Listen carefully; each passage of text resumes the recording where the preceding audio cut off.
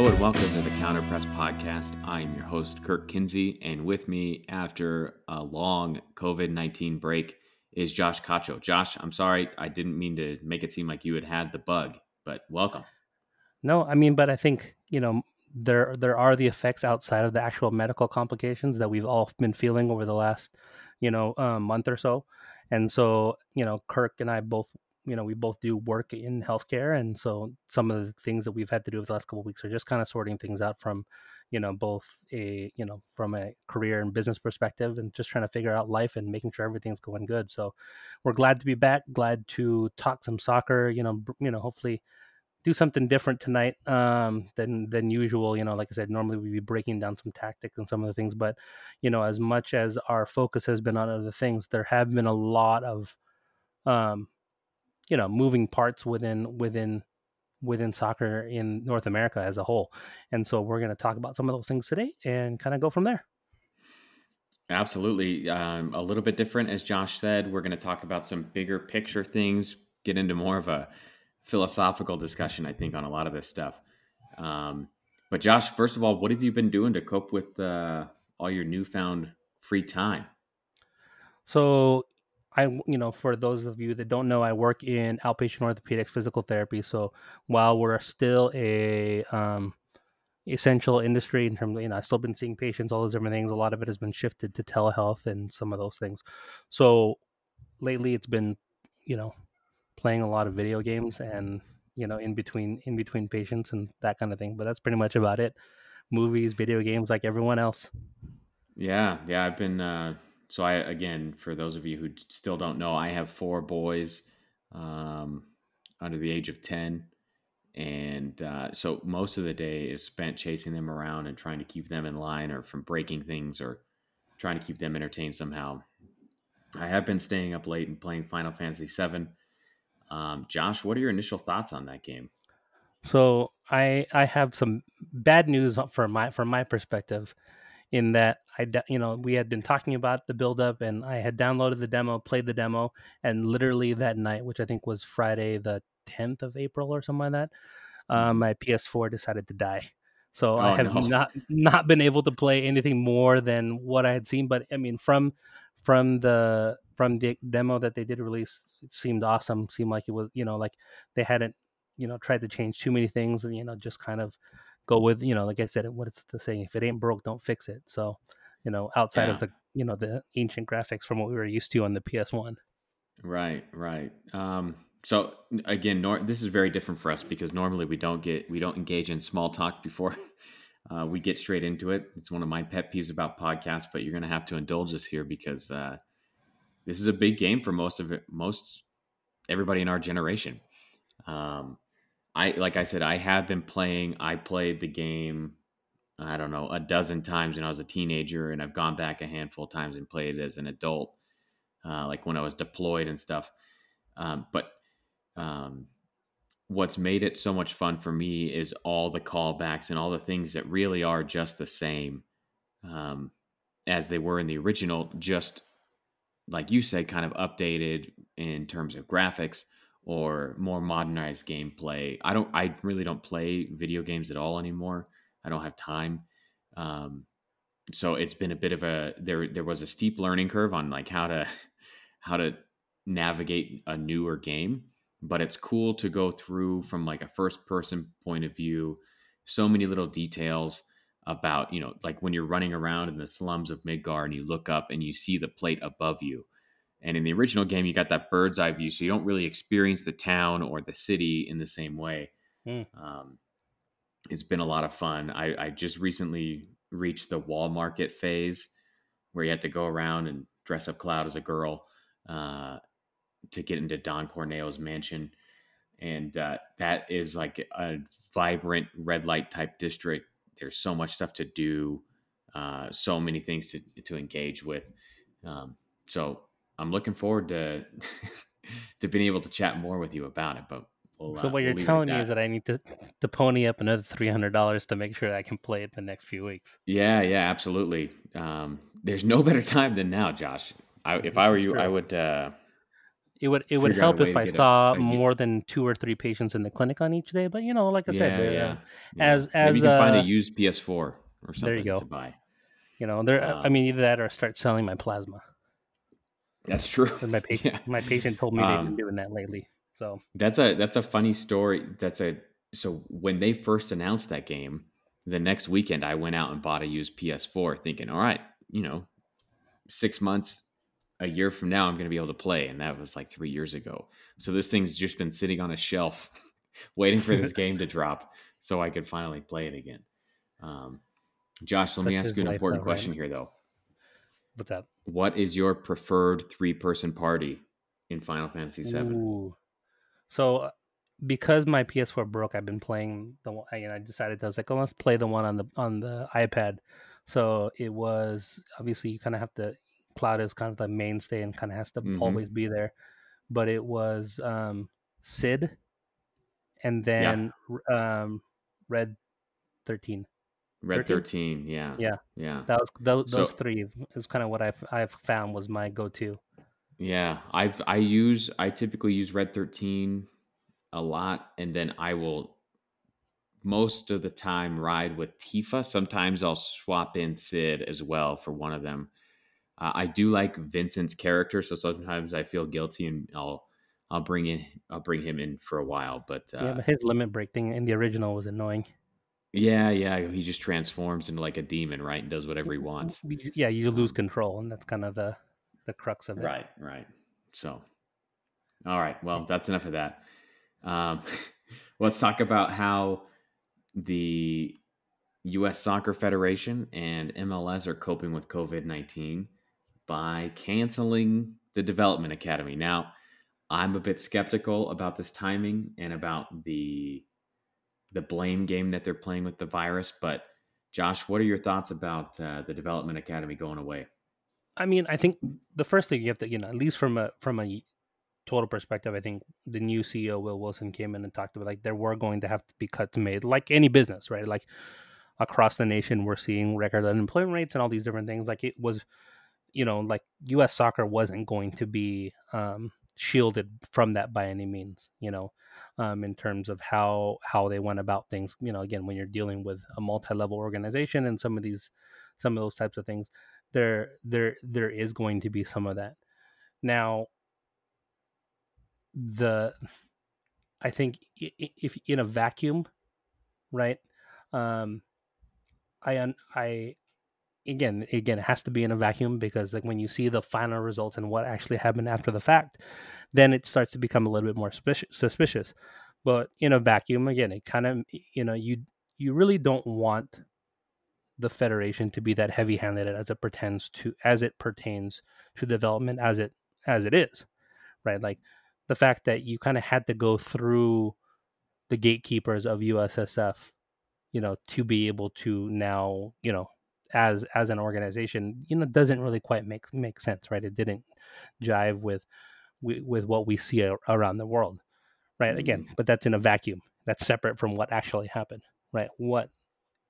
And then so then when you look at the total results and what ended up happening, and so um, for those who haven't seen it, what ended up happening slightly, soon after they announced the closing of the developmental academy was Major League Soccer made the decision, which again, to undertake something like that, isn't something that an organization like Major League Soccer can do on a whim, right? right, right, In terms of, and now they're basically creating their own league for MLS academy teams, right? And so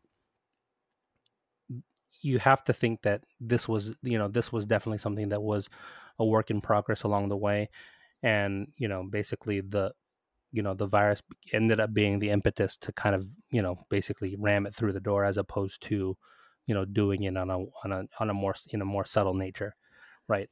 You probably right. have a lot more thoughts as pertains to what it means, how it impacts at the lower level.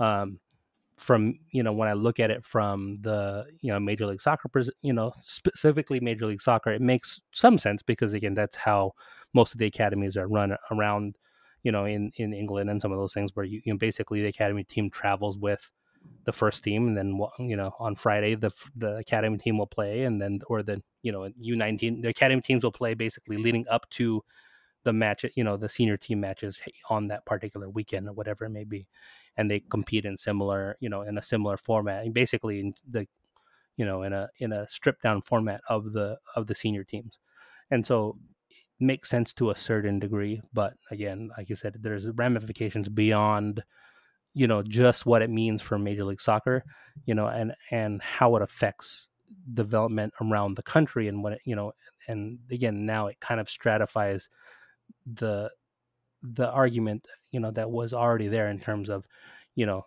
you basically had to, it's it was like a lot of other sports now, it's becoming about who, how much you have, to be able to make sure that you make it through, you make it through the system, unless you're just an unbelievable talent that no one can deny, right? But otherwise, Yeah. right there, it's it may have actually been the first one, and basketball has followed suit, and volleyball as well. But now it becomes an issue of, again, it's relatively a middle class sport, in terms of what it means to make it move through the ranks. Hmm. So my problem with the development academy has always been just what you said at the beginning, where you have the federation and MLS by extension as the gatekeepers. So a lot of the teams involved with the DA are the youth academies at MLS, and I mean, granted, those are the teams with the most resources, and they're typically in metropolitan areas where they're going to be able to have access to millions of kids, and a lot of talent. Um, for example, in the state of Arizona, the Barcelona Academy in Casa Grande, which is about 45 minutes south of Phoenix, is the only development academy team. Was the only development academy team in the state, and they had, I think, two or three teams, like 15, 16s, and U19 boys or something like that. But that was it. Um, so if there was a kid, for example, in Flagstaff, where I live, they would have to make the decision, as a family, to send their kid 3 hours away to train, reminiscent of the Clint Dempsey story, right? Where Clint was in Nacogdoches, and I think he had to go. Was it Dallas that he had to Yeah, travel to play club to soccer? Dallas. Um, and so his dad would drive him 3 days a week to Dallas so he could train. And the only reason his family could even afford to have him train there was because his sister died. Otherwise, Clint would have never played club soccer, because the family had thrown the resources behind her because she was a promising tennis star. So when you think about uh, how close we came to arguably not having the greatest American talent that we've ever seen, um, it that kind of thing bothers me. And I realize it's a bit anecdotal with me bringing up my own town, and just kind of parlaying it into Clint in Nacogdoches, Texas. But that's the problem for me, is that there's not enough resources pushed down the middle. It's just USSF, or MLS, again by extension, saying this is the top down approach. You can either get with the program, and if you want to play at the highest level here in the country, then you have to do it our way. And I think that's why you see kids like Uli Yanez and Richie Ledesma and Alex Mendez and all these kids that have gone over to Germany, and to other European leagues to sign contracts without signing an MLS contract, because they don't want to be stuck in the pipeline. And you saw it with LAFC too. When we signed somebody from the Barcelona Academy, we had to pay Real Salt Lake, I believe it was 50,000 in GAM or something like that, in order to sign him, because Real Salt Lake owns this territory. So even though Bryce Duke was part of the Barcelona Academy, which at one time was affiliated with RSL, uh, they still owned the rights to him. So if he was going to play anywhere in MLS, that team had to compensate RSL. So it's just this, to me, it's this ridiculous top heavy structure that doesn't allow for any real competition or ingenuity, down at the grassroots level. That's what bugs me about it. I understand the need to have a Premier League, for youth development, and I think you could probably do that in more of a regional way where you have kids, let's say the Southwest, maybe they can travel that far, or you could have one in Southern California alone. Um, but the idea that it's just going to be one league from MLS does bother me because again, it's top heavy and it doesn't take into consideration the fact that there are a lot of kids that are going to get overlooked by this program. Yeah, and I think what I wonder is if the route that eventually becomes, like the what ends up happening beyond this is basically what's happened within basketball, right? Um, I think if you look at, I think the one thing weird thing is like we're just seeing what's happened in our other professional sports, whether it be the NFL, Major League Baseball, or the NBA, happen in real time because we're actually around for it. But this type of thing has been kind of has been going around for a long time, right? I mean, there used to be a thing called the ABA, there used to be a thing called the CBA, which were all competitors, and then it got, you know, then everything kind of folded into one league, right? And then you became this single entity thing that we now know, Major League Soccer as a part of. But that hasn't changed club basketball and some of those things that have kind of come into fruition. And who actually picked up on some of those things has actually been, where it used to be high schools, which becomes a little bit difficult because again, the amount of legwork it's going to take to now scout some of those issues. But I think Right. what you can kind of look at in terms of a potential, thing is I wonder if now the shoe companies start to because again that's what happened in basketball, right, where you have Nike and Adidas who are basically the run the leagues, the youth leagues outside of them, the G, what would be the G, essentially the G League for each of the Major League Soccer teams type of thing. So in the NBA, right, the Lakers have the East Bay Lakers and some of those different things, and you have those developmental opportunities there, right? But then it really is now Adidas and Nike and do these things running, basically providing a league to be played, and broadcasted at a high level for those teams that don't fall into those categories. So that's me being optimistic and hoping that it works out that way. Whether or not um,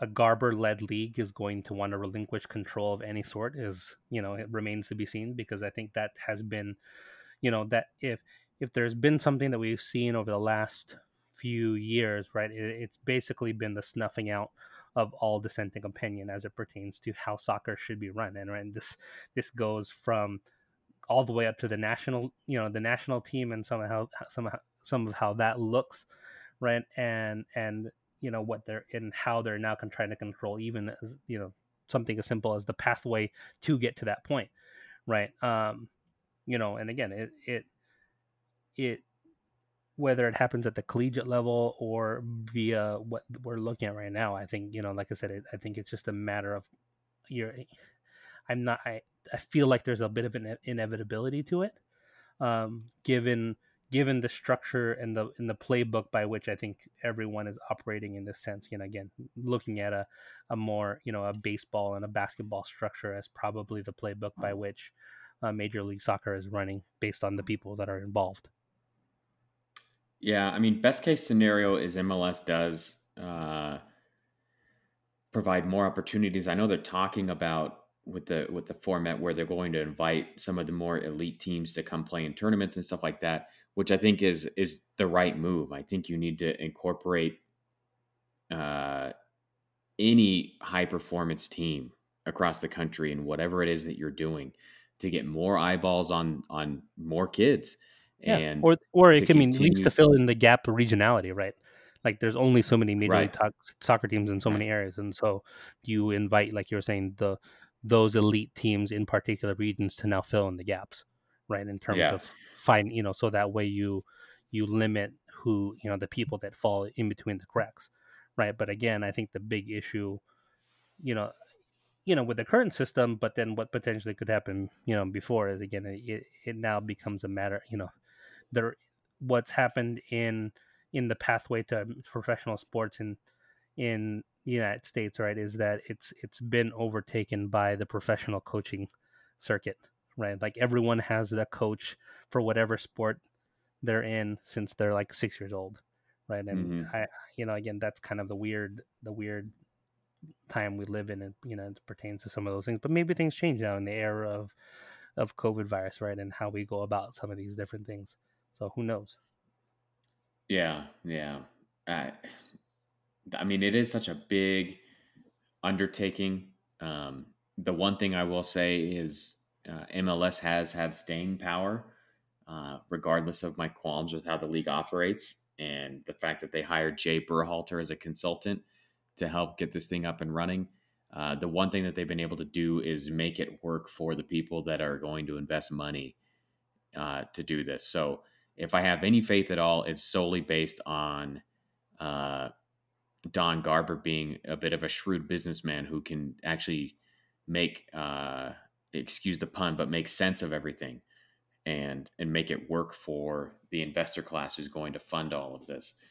Um, but I do not trust them when it comes to pushing it down far enough uh, to really have an impact where you see like a nationwide development development system where you just have teams being invited to come participate, and if there's a kid in, I don't know, Reno, Nevada, who is burning things down, then he has a good shot to go and compete with his club. He doesn't have to leave his club uh, and travel to Las Vegas or whatever it is to actually be seen. So I don't know. I guess we'll find out soon enough, huh? Yeah, but I mean, but unfortunately, this kind of is basically the playbook that happens across the world, especially in these types of situations, right? I think it was, former advisor to Barack Obama, Rahm Emanuel, who said, "Never let a good crisis go to waste." And I think Mm-hmm. this is now yet another example of, whether it be fortunate or unfortunate, right? At least, like you're saying, like, yes, the league has staying power, but it is unfortunate that the result of it may be, again, changes that have a deleterious effect down, down further down the pipe. And so, you have to wonder, again, is, I think, the one thing that can be said about the way that the current regime has looked at things, from US soccer's perspective, is over the last 10 to 15 years has, the push has basically been to consolidate all power, you know, um, Right. within basically a pretty small group, right? Whether that be within the Berhalter clan, but then also, like, it basically started with Gulati and those guys, and it has been, if when you kind of look at it from an outside perspective, it's basically been their little, what did we call them before? Um, wasn't a gang. There was a word that we used previously when we were going off the rails in this conversation. I'm not sure. The Before word that comes to mind now is a cabal, but Yeah, but I mean, essentially, right? It's their little, it's their mafia, right? That yeah, that if again, like, I think it was the term, because we referred to Greg Berhalter as basically, a made man, right? In terms of how they were going right. to go about things, and those, and so when it it's none of this is surprising when you look at it from that perspective, because again, it is about consolidation of power, right? Mm-hmm. In the grand scheme of things, and how soccer is now going to look, right? You're basically going to have, Soccer House in Chicago basically calling all the shots, including Major League Soccer, for the time, for the time being, because again, like, ultimately, some is the one that calls the shots because they're the driving force behind all the money within the sport in the United States at this point. Yeah. Maybe can I riff on that for just a second to explain to anybody that doesn't know why some is such a big deal here? Do it. So, Soccer United Marketing is uh, a separate corporation that was established by Don Garber outside of MLS as just a marketing agency, and so they market. They're the ones that will go out and negotiate TV contracts on behalf of MLS, the men's national team, the women's national team, and a handful of other entities, but also, and very importantly, El Tri within the US, they secure all the broadcasting rights for El Tri. So this is what keeps, and so when you sign up as a franchise owner, not a club owner in MLS, a franchise owner, you get a piece of the sum pie. And sum is what actually makes money in the US soccer structure. Most MLS franchises, not LAFC, but most MLS franchises lose money year over year, and in order to keep investors around, this is what this is what Garber did. And again, as I said before, it's a shrewd move. It's a wise business decision. But what you see now is a bit of a revolving door between Soccer United Marketing, U.S. Soccer or USSF, and also MLS. So much so that, I mean, you can just track people as they move around. So Sunil Gulati is now on the board at some, because there's always a USSF president on the board. Don Garber's on the board. All the MLS owners own shares in it. When somebody gets fired from U.S. Soccer, they get a job in MLS. Will Wilson, that's his name, right? The The new CEO. CEO. He was once a Some guy, and now he's back at U.S. Soccer as a CEO. So this is, uh, it's kind of like the like the politician who does 2 to 4 years in Congress and then stops and immediately becomes a lobbyist like the next day. I think Eric Cantor is probably the best. I think he was a senator, right? A Republican senator. And then like he left the Senate and the next day he was lobbying in New York City. Or to pull one from the other side of the aisle, I think Debbie Wasserman Schultz, when she was done with her congressional term down in Florida, the next day she was on Clinton's campaign. Yeah. Or I mean, look at Emmanuel, leaving the administration and becoming mayor of Chicago, right? So, Right, like right. it becomes a now, the conversation is one that we're having in the country as it is, in terms of how elite begins to separate itself, and how those machinations are kind of made, and the soccer is no different, right? In terms of Yeah, how they've yeah. kind of about it, right? It really comes down to, you know, an elite class that that knows how to pull the strings of power.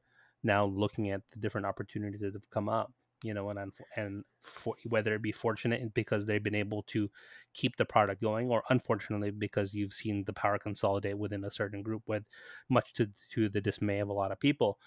Um, you know that is ultimately the result, right? Yeah. And you see it happening in a bunch of different areas. I mean, again, this is the era of that we live in terms of how, like I said, the elite and kind of that more, the regular person, how those mindsets kind of separate, and how the thinking process goes, and where, and the scale at which these decisions are made, right? It go, like I said, most people don't really don't think about much beyond, the product that's on the field, right? Or what's in front of us. Like, we're just trying to figure out how to survive, for the average Hmm. person. But you go to that next level, and it's now these strings being pulled, and some of these things that are happening. And again, now you basically have, one group running all of soccer in North America, right? Because again, the amount of money that is coming, because with like the rights for El Tree, right, for example, yeah, they make a lot of money from that, right? But then that also lines the pockets of, the 4 or 5 owners of the biggest clubs in Mexico, right? Because they own the Hmm. TV stations down there and some of those different things. And so it comes to this larger thing where, again, the money has changed the game dramatically around the world over the years. And you know while we have some of these mechanisms like the salary cap and so on that make it seem like we have this level playing field, right? At the end of the day, it really is just, you know it really is just comes down to a lot of these things, whether, within how we go about life and business now infiltrating yet another situation. Hmm. It's like Hmm. LeBron in China, right? We forgot about that already, right? That wasn't, Right. a huge topic, but why, right? Why was that a big problem? Because there's so much money to be made for the NBA in China. So that's why that whole thing turned into a big controversy, right? Right. Right. Again, you're starting to see some of these, again, some of these decisions and machinations happen, again, within the sport, but again, we're just seeing the consolidation of power happening now, whereas with the NBA, whereas the NFL, those things happened in what, the 70s, I believe, is Yeah. when 60s or 70s when they consolidated. Yeah. yeah, where you had the AFC and NFC combine into the NFL, or AFL and NFL combine into the Hmm. combine, and then the NBA basically absorb the ABA and the CBA, and then now you have these single entities that now we come to know as the quote unquote elite leagues, right? Again, the soccer works a little bit differently because there is there is something there is a there we're a little bit behind in the game as it pertains to some of those things, but it doesn't mean that the money's not there. And then when you compare that to England, as much as we want to think, oh, look at this tiered system that's in England and they can work their way up, how often does it actually happen? In theory, it sounds really good, but promotion relegation, because of the amount of money in the Premier League, makes it next to impossible, for a true promotion to actually occur. Again, it's within the realm of it's possible, right? But the numbers don't really add up when you think about how much money is to be made with the amount of money that the Premier League now makes from their TV contracts, and now the league is looking to do some of the same things in terms of signing bigger contracts overseas and some of those things with their TV right. Again, the TV right game is what now makes these leagues superpowers, right? Like they become a Yeah, part of the yeah. national conversation in a much different way than they ever did before. Like again, they used to just be sports, right? But when you start getting some of these TV contracts involved in these multinational corporations, it now becomes an international incident when some of these things do happen within the sport. Yeah. So if I can just say one thing on the promotion relegation front, um, clearly with an international following like the Premier League has compared to something like the Championship, I mean, it is going to be such a big gap between those two. Um, what and I think oftentimes this argument when you see it on Twitter all the time is strawmanned from both sides when it comes to uh, are you for or against promotion relegation? To me, the argument in favor of promotion relegation is less about making it to the first tier and more about just being able to advance and have your system and your players scouted from a higher level. So if you look at a guy, I think Jamie Vardy is a great example of a guy who benefited from promotion relegation. Um, and as he continued his career late into his 20s, he was able to get more and more eyeballs on him. And Leicester made a great run based on really good scouting at the right levels. But if he was still in whatever the ninth division of English football, right, then he's never going to get seen. And Leicester doesn't have that city. And again, that's a bit romantic and a bit anecdotal, I'll admit. Um, but when I talk about promotion relegation, that's really what I want to see. Is I want to see an open floor where people can come up and compete. So you have a team like, let's say, Phoenix Rising isn't just stuck blowing the doors off of people in USL because, well, there's nowhere else to go for them. They're always just going to tear those teams apart Yeah, until they lose their players inevitably to age or whatever it is, because yeah. they're not really selling their players on either from USL. I think one of the key differences is the amount of money that MLS is starting with comparatively to where some of these other leagues started in their infancy, right? Like Major League Soccer grew based on investor money, right? Mm-hmm. the Right, the the right, current system that we see in a lot of these places weren't that way, right? And then yeah, and I don't want to hear people talking about Liga MX and their promotion relegation because theirs is completely fake, right? Where it's like, oh, Chivas gets relegated, but then they just pay this fee, and then all of a sudden they magically yeah. stay in the top. No, like again, like at the Oh, end of the we're day, gonna get hate mail for you, yeah, bad mouthing the Chivas. no, but again, it becomes Bring it.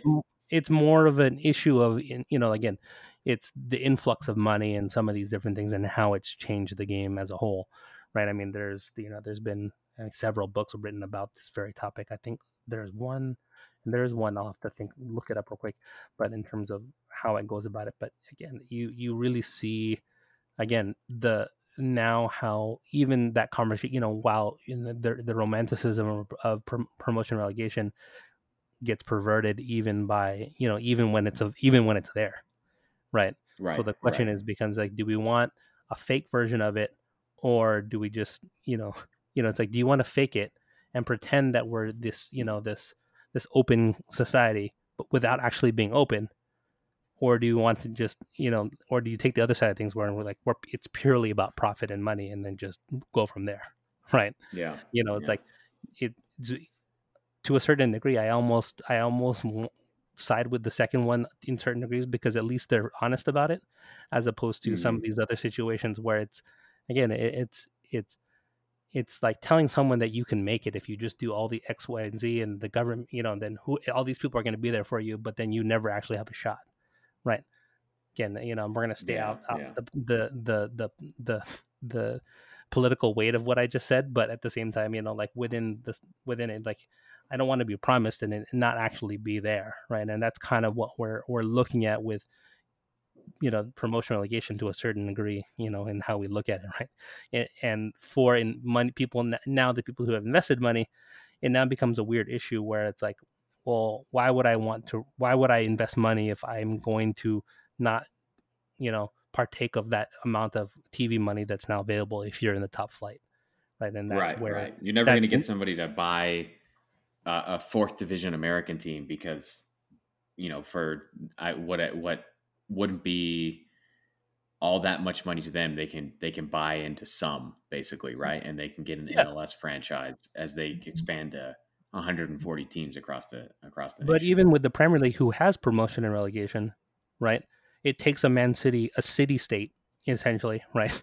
I mean, Yeah. Yeah. to Yeah. basically buy a team to actually accomplish moving through the divisions. And they started in the Hmm. championship. They didn't even start in the like league, whatever, the outside of League Two or whatever it may be, right? Yeah. Yeah. I Right. think the Right. only one like that's done it was RB Leipzig, right, in the Bundesliga, and Hmm. everyone hates them because of the way that they went about it, right? So again, it's one of those things where it's like I for my I almost wonder if it's too far gone to actually go back to the romantic version of what we all and of what we all want to see. Maybe that's a pessimistic view on my end, but again, that's just kind of where I see things have gone based on the amount of money that now is at stake. Yeah, I mean, I think what this is a conversation that we'll have to save for another day regarding all the ins and outs of pro rel and whether or not it makes sense here and how you go about implementing it. I think you definitely have to go from the bottom up here in the U.S. You wouldn't be able to get uh, you wouldn't be able to start at MLS and then, or I mean, you wouldn't be able to as a federation set the standard for MLS and then everything else at one time. It would have to go, the fifth division, the fourth, the third, onto USL, and then the last piece would be to implement it in MLS as well. But the last thing I'll say is when people talk about MLS 1, 2, and 3 and promotion relegation between them, that is not like Joshua. That's fake promotion relegation. But anyway, we're way in the weeds here, so we'll just continue to move on. Uh, the reason we're in the weeds here is because there's no soccer to talk about. So Josh and I have some recommendations on how to get MLS back. Um, I know that all of us would love to see LAFC in action again. Um, so we both devised plans. I think both of them are based on semi-proposed solutions that are kind of out there in the ether already, but we're going to give you our detailed explanation on how to make that happen. Josh, do you want to go first on this? Yeah. So mine is purely conspiratorial, based on everything we just talked about. But like I said, in the time, with all the amount of time that I've spent in my house, like these are the types of things that just start running through your mind. And so, what I actually want to look, like we're thinking is like when you think about the amount of money that some is now losing without having the sport being played, right? And that does not only affect Major League Soccer, that also affects the national teams. It also affects the Mexican national team, as well as likely Liga MX teams. And so what I'm thinking, and again with CONCACAF Champions League being put on hold, as well, and likely canceled for this particular year. As much as it pains me because of the joy that game at the bank brought me after we smacked Leon that day, Mm-hmm. um, is a Champions League style Super League with Liga MX and MLS teams and so basically each team ends up playing somewhere between like 11 and 14 games and in total, with a um, what's that pool, like with pool play, right, where each, you separate the teams in there. Basically each team will play and then after the pool play, then you move through that, and then you can almost even do, for the teams that don't make it out of pool play, you can almost do a Europa League type of thing as well, to have that secondary portion. Also, every team continues to play games and make money. Um, Mm-hmm. and so, again, based on the amount of team, again, both businesses, that being Liga MX as a whole and Major League Soccer as a whole, and now, again, from the explanation you guys got on how some is now kind of some is the controlling arm of all of it. Um, yeah, is kind of where I see this potentially going. Where you're already seeing little things kind of come in terms of the, what is it, the what's the league that they just had, the Atlanta won last year when they beat Tigres, Oh, the trophy. Campeones Cup. Yeah. So like that particular tournament, right? Or you see the groundwork being laid for a relationship between Liga MX and Major League Soccer. And so, again, do we have the fake promotion relegation where you basically take the top flight of Liga MX, the top flight of Major League Soccer, and then that's how you get the division, because now you solve the problem of having problems playing in the wintertime as well, because it's easier to play in the winter in Mexico than it is in the United States in the northern area Mm-hmm. of the country. And so there are some of these now things that we can do in terms of how we kind of manage what this looks like going forward. And again, and from a money perspective, how quickly are the sponsors going to be in on something like that, right? And to me, again, this is why it's purely conspiratorial, that it's my consensus after seeing everything that's happened over the last couple weeks, that everything is about money. um, and how we go about this and how they're likely going to go about it afterwards is going to be based on those same decisions, because again, people have money invested, and people who have the amount of money to invest in sports teams you know don't want to lose that money. And so now what comes Right. is, if it means cutting out everyone else, right, which you've seen steps already, like what did that be, like the developmental academy folding, right, or the fake relegation in Liga MX. um, People are more than willing to do that if it means consolidation at the top. And like I said, when you don't have a million different owners in Liga MX, you really just have to satisfy the ones that are the shot callers that own the majority of the television companies down there. Um, and honestly, I don't. It's not, to me. It's not outside the realm of possibility, just based on the amount of money that could be generated. And again, in a time where football stopped around the world, could you now draw instant eyes on that with playing a format of that nature? Mm-hmm. I like it. And I mean, I definitely, I like that it's grounded in something that is very clearly taking shape behind the scenes with it, the mixture of Liga MX and MLS. I do think that's a bit of an inevitability at this point. I have no idea if it's going to be a good or a bad thing. I know that both leagues have plenty of corrupt aspects about them, so uh, I'm not all that hopeful, but we'll see what happens. All right, so I'm gonna level with the listeners here. We had a bit of a mishap in my house, and it resulted in my wife tripping on a toy down the stairs, and all of my kids being hysterical and worried about her. So I had to go attend to that. And now we're back. She's okay, everybody. She's now resting on the couch, but she's going to be just fine. Um, so my uh, man, now I'm kind of scattered though. My idea for how to resume the MLS season, um, kind of like you said, Josh, takes advantage of a crisis to do the right thing, which is to crown a single table uh, champion, basically a points leader, right? Like you see in every other every other league across the world. And the way you do that is this: there are 26 teams in MLS, so it'll be a 25 game season. And what we're going to do is uh, we'll have basically 5 round robin tournaments across the country. and you don't really have to play in any specific place. It probably should be neutral. It should be away uh, from any kind of COVID hotspots. So no New York, no California, probably not Texas. Um, I think ideally you'd want to send people to states across different time zones for television broadcasting, and somewhere where they have access to at least a couple stadiums where the teams can both practice and play on a good surface. And obviously, this is all going to be behind closed doors. So you have this is what I propose. You have a tournament site in Honolulu. You have a tournament site in Phoenix, in Wyoming, in South Carolina, and then in Wisconsin. So you have kind of all over the country there.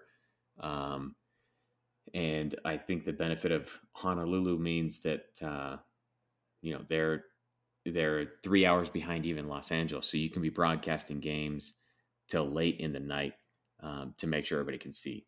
And essentially, what you do is you send 4 or 5 teams at a time to each location. They stay there for 2 weeks, and they play a game every 3 or 4 days. So you could play Sunday, Monday, Tuesday, take a break on Wednesday, and then Thursday, Friday, and Saturday they play again, or whatever it is.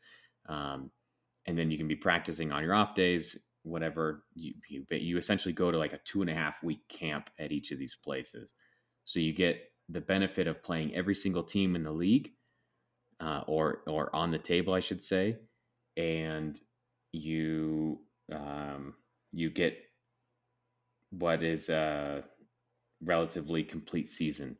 Now, normally MLS will play 34 games because they're playing each conference opponent twice as well, and then going into the playoffs. But again, my idea here just gets rid of the idea of the playoffs, and you just whoever's at the top of the table at the end of this, since every team plays each other once, is the winner.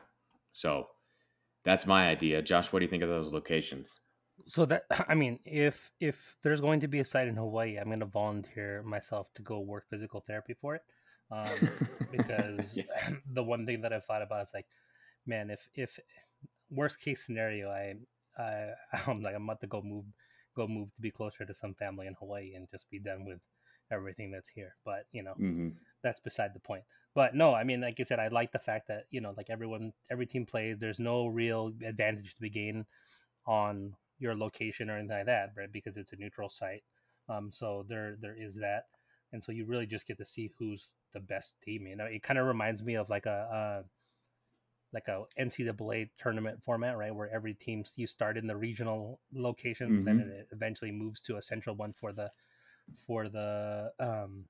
last playoff bit.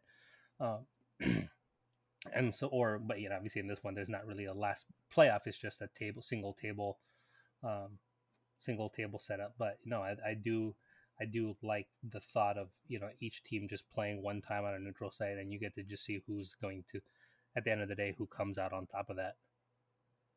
And I think Right. Major League Baseball has been another, and I think all the sports leagues right at this point are kind of working together to try and figure out what the best approach is going to be. And I think that's something that baseball's considering by doing. I think down in Arizona, I think is where they're looking at a potential neutral site for them to kind of set up home base, where they can kind of Mm. basically set up a bubble, make sure that everyone is tested within the team, so that way you know they're not you're not risking infection there, and then having them basically play a bunch of games, and then kind of go from there. The tough thing is going to be negotiating that with the players, because are they going to be want to be away from their families for that long period, Right. right? So Right. that would be my only like I said, from a logistics standpoint, it makes perfect sense to me. um, or not perfect, but I mean, given the circumstances, it makes a lot of sense to me to go about it in that way. Like I said, the only question I would have is whether or not players are going to want to be away from their families, because again, at that point, because you're putting them in these places, whether or not it's going to be advisable to now send them back to their families and have them potentially get infected and so on and so forth is now something to consider. Yeah. Yeah. No, I mean, there are some logistical hurdles to get over there. Uh, Not the least of which, like you mentioned, was are the players on board with this? I think if MLS does cut their wages like it seems they're going to do, um, that maybe there would be some interest from them to say, all right, well, we're going to play at least some sort of season. So now the players have a little more power back in their corner on what to demand when it comes to, Yeah, we're not going to take a 50% haircut on our wages this year. Still going to have to pay us a certain amount. Um, but the yeah. point about, are they going to be able to see their families, or are they going to have to be, in a 14-day quarantine every time they come back? Um, but what I like about this is because everybody's traveling to a central location and presumably they all get tested, uh, prior to playing or prior to and traveling or then whatever it is. and then potentially after leaving, right? You can probably do that too. Upon returning home, then you Right. retest. You have everyone retest again, and so on and so Yep. forth. Yep. So, I mean, I think it's the But I same do think question this that would minimize travel because you have everybody going to the same spot. You stay there for 2 to 3 weeks. You play 5 or 6 games, and then you either move straight to the next site or you go home or whatever it is. I mean, obviously, like you said, that's a good point that you brought up. If they have to be quarantined for 14 days, then you might have to take a 2 week break, and now they're just going home, but they haven't even seen their families. So uh, maybe my plan wasn't as well thought out as I thought. Well, but I think it's. I mean, I think every Major League Baseball is considering a similar situation. Basketball is considering a similar situation. Obviously, basketball's in a different place because they're ready to finish their season. So obviously, Right. the timing's a little bit different for them, but the considerations are also there, right? And so I think everyone is kind of in the same boat and trying to look at every potential scenario and okay, what's going to be, the best way to move forward and salvage this year. I think, Yeah. Yeah. across the board, I think that's basically what we're all doing, right? It's like, how do we get through 2020 as quickly as possible and get to 2021 where we can get back to life, right? Because, with time also comes more advancements in our treatment or in our fight against this whole thing. And so who knows, by the time you get closer to playoff time and some of those things toward the end of the year, is there now vaccines available and treatments available at that point? So there Right. is that to consider as well, in the next what, 6 to 8 months. Yep. Yep. All right. Well, I'm going to go make sure everything is still good with my family. In the meantime, you guys can follow us on Twitter at the counterpress underscore, me at Kirk Kinsey, Josh. LAFC Josh. You can also look for us on the banknote. Not a whole lot of content coming out of there right now, understandably, or maybe not understandably. I hope you guys understand why. Uh, I know we've had some background discussions on what kind of content we can push out to keep you guys engaged with us. If you guys have any ideas or things that you want to see or ideas for podcasts, let us know. We are open to suggestions.